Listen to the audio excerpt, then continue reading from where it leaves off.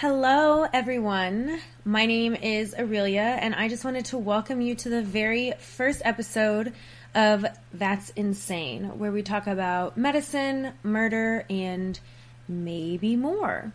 But most definitely more, because there's a lot of weird shit out there. I want to be respectful when talking about these cases, but I also want it to just be a conversation between friends. So with that being said, for the very first episode in the very first case, I have my friend Jessica here. Hello.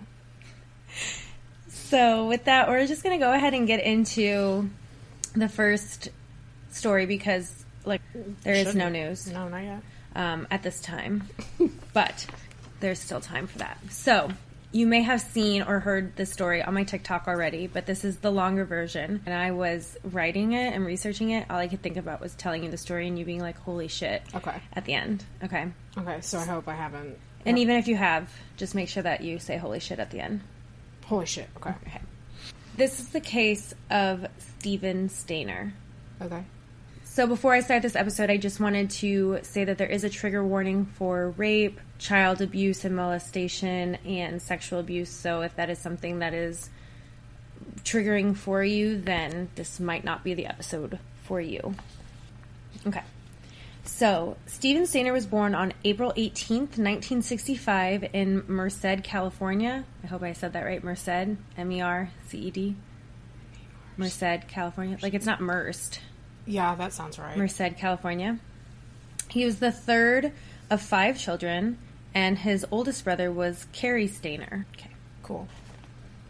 On December 4th, 1972, 7-year-old Steven was walking home from school because his mom was late to pick him up when Irvin Edward Murphy approached him. Irvin was described as a trusting, naive, and simple-minded man, which is very 1970s very thing much to say. So. Yeah. He had been passing out gospel tracts to boys walking home from school when he spotted Steven. He was handing out gospel tracts? Yeah, I think it was like tapes, maybe? Okay. Don't quote me, but it was tracts, like Tracts. Oh, okay. I thought you were saying like Tracks. Okay, but are they the same? I don't know. Well, whatever. He was handing out church stuff. Okay. So Irvin had actually been recruited by a man named Kenneth Parnell, and Parnell had told Irvin that he was an aspiring minister. Parnell told Irvin he wanted him to help him abduct a young boy so he could, quote, raise him in a religious type deal, end quote. Now, abduction is very, the way of the Lord. Very much so. So when I think of God, I think of kidnapping. When I read that, I was just like, okay. Anyway, so when Irvin saw Steven, he went up to him acting like a church representative, asking for donations. He asked Steven if his mother would be willing to donate items to the church, and when Steven said she would, Irvin asked where he lived and if he could take him to his house. Remember, this is all before stranger danger, So once Steven agreed, Parnell drove up in a white Buick, and Steven willingly got in with Irvin. But then Parnell drove Steven to a cabin in the Cathy's Valley. Interestingly enough, it was only a couple hundred feet from his grandpa's house, but Steven didn't know because it's like the woods or something. Okay. Parnell molested Steven the first night, and then almost 2 weeks later, he began raping him. Okay. Within the first week, Parnell had brainwashed Steven that his parents didn't want him anymore because they couldn't afford so many children, and that Parnell was his legal guardian as awarded by the courts. And you said Steven was 7 at the time? Yeah. Okay. Yeah, he was 7 at the time. So, I mean, I literally am almost 30 and got scammed out of my debit card. So, information. Well, yeah. Well, and if you hear something enough, you begin to believe it. And especially, at that age, you're so impressionable. Yeah, you are going to believe what any adult tells you. Right. And, awarded by the courts, I'd be like, all right, well. That sounds fancy. I guess it's true. Right. So, Steven was even calling Parnell Dad within that first week. And Parnell started calling Steven Dennis Parnell, but kept his same middle name and birth date when enrolling him in schools. So they moved around often and stayed in the Santa Rosa and other locations in California. A lot of classmates said that Stephen was shy and sweet, but he never let anyone drop him off directly at the house and always asked to be let out at the driveway. So he was like leaving the house and going to class and school. Parnell allowed Stephen to begin drinking alcohol at an early age and actually let him come and go as he pleased. Again, that's how like bad he had been manipulated. Yeah. Parnell moved jobs often, and some of them would require him to travel, and he would leave Stephen alone for days, but Stephen never tried to escape. There was actually a period of about 18 months where a woman named Barbara Matthias lived with the two, and Stephen said both parties would rape him on separate occasions when he was only 9. Barbara actually tried to help Parnell lure another young boy into the car in 1975, but it was unsuccessful. And of course, Barbara denies all of these claims and said she never knew Dennis was actually Stephen. So as Stephen entered puberty, he of course was growing out of Parnell's preferences, and Parnell began looking for other young boys. He had actually used Stephen in a prior kidnapping attempt, but they weren't successful. Parnell said he felt this meant Stephen was a bad accomplice, but of course Stephen said he had intentionally botched these kidnappings. On February 14th, 1980, Parnell, Stephen, and Stephen's friend Randall Poorman kidnapped 5-year-old Timmy White. Of course, Parnell began abusing Timmy, and while Stephen had never attempted to escape, he knew he couldn't let this happen to Timmy. On March 1st, 1980, Parnell was away at his night security job, and this is now 7 years later.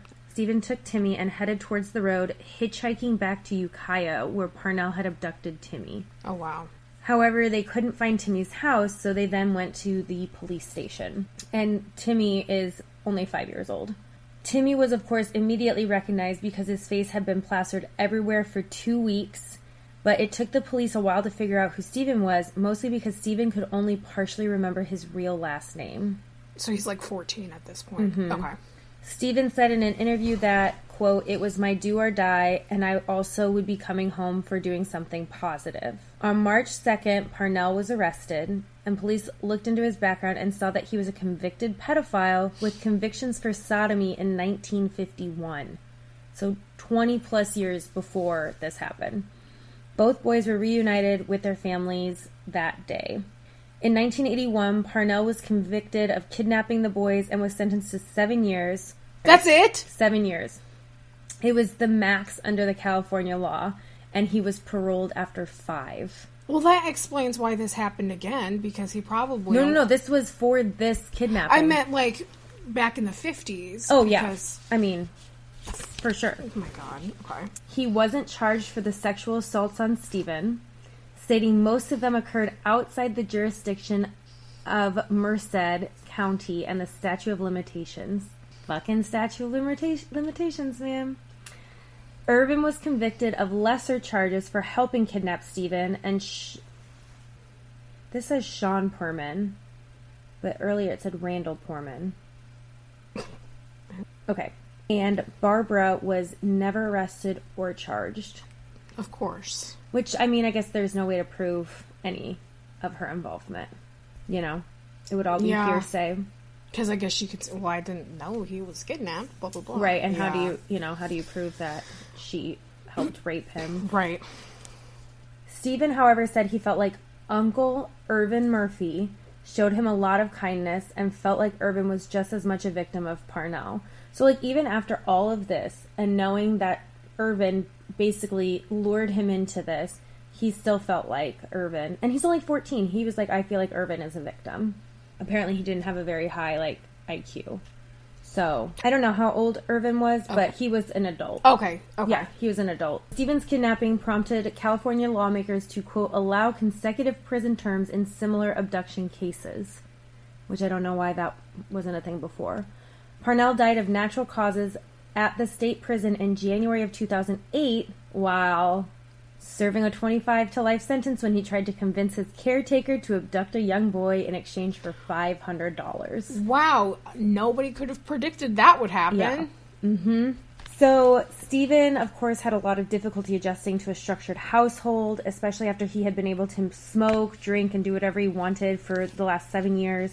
And, of course, all the trauma from from that time. He said in an interview, quote, "I returned almost a grown man, but my parents saw me as their 7-year-old. After they stopped trying to teach me the fundamentals again, it got better," end quote. He also said his dad didn't hug him anymore and wondered if he shouldn't have come home. Oh. I know. It's horrible. That is horrible. Stephen briefly went to counseling but never looked for additional treatment, and his dad actually didn't want him to get help from mental health professionals, saying that he didn't need any. The 80s. Yeah.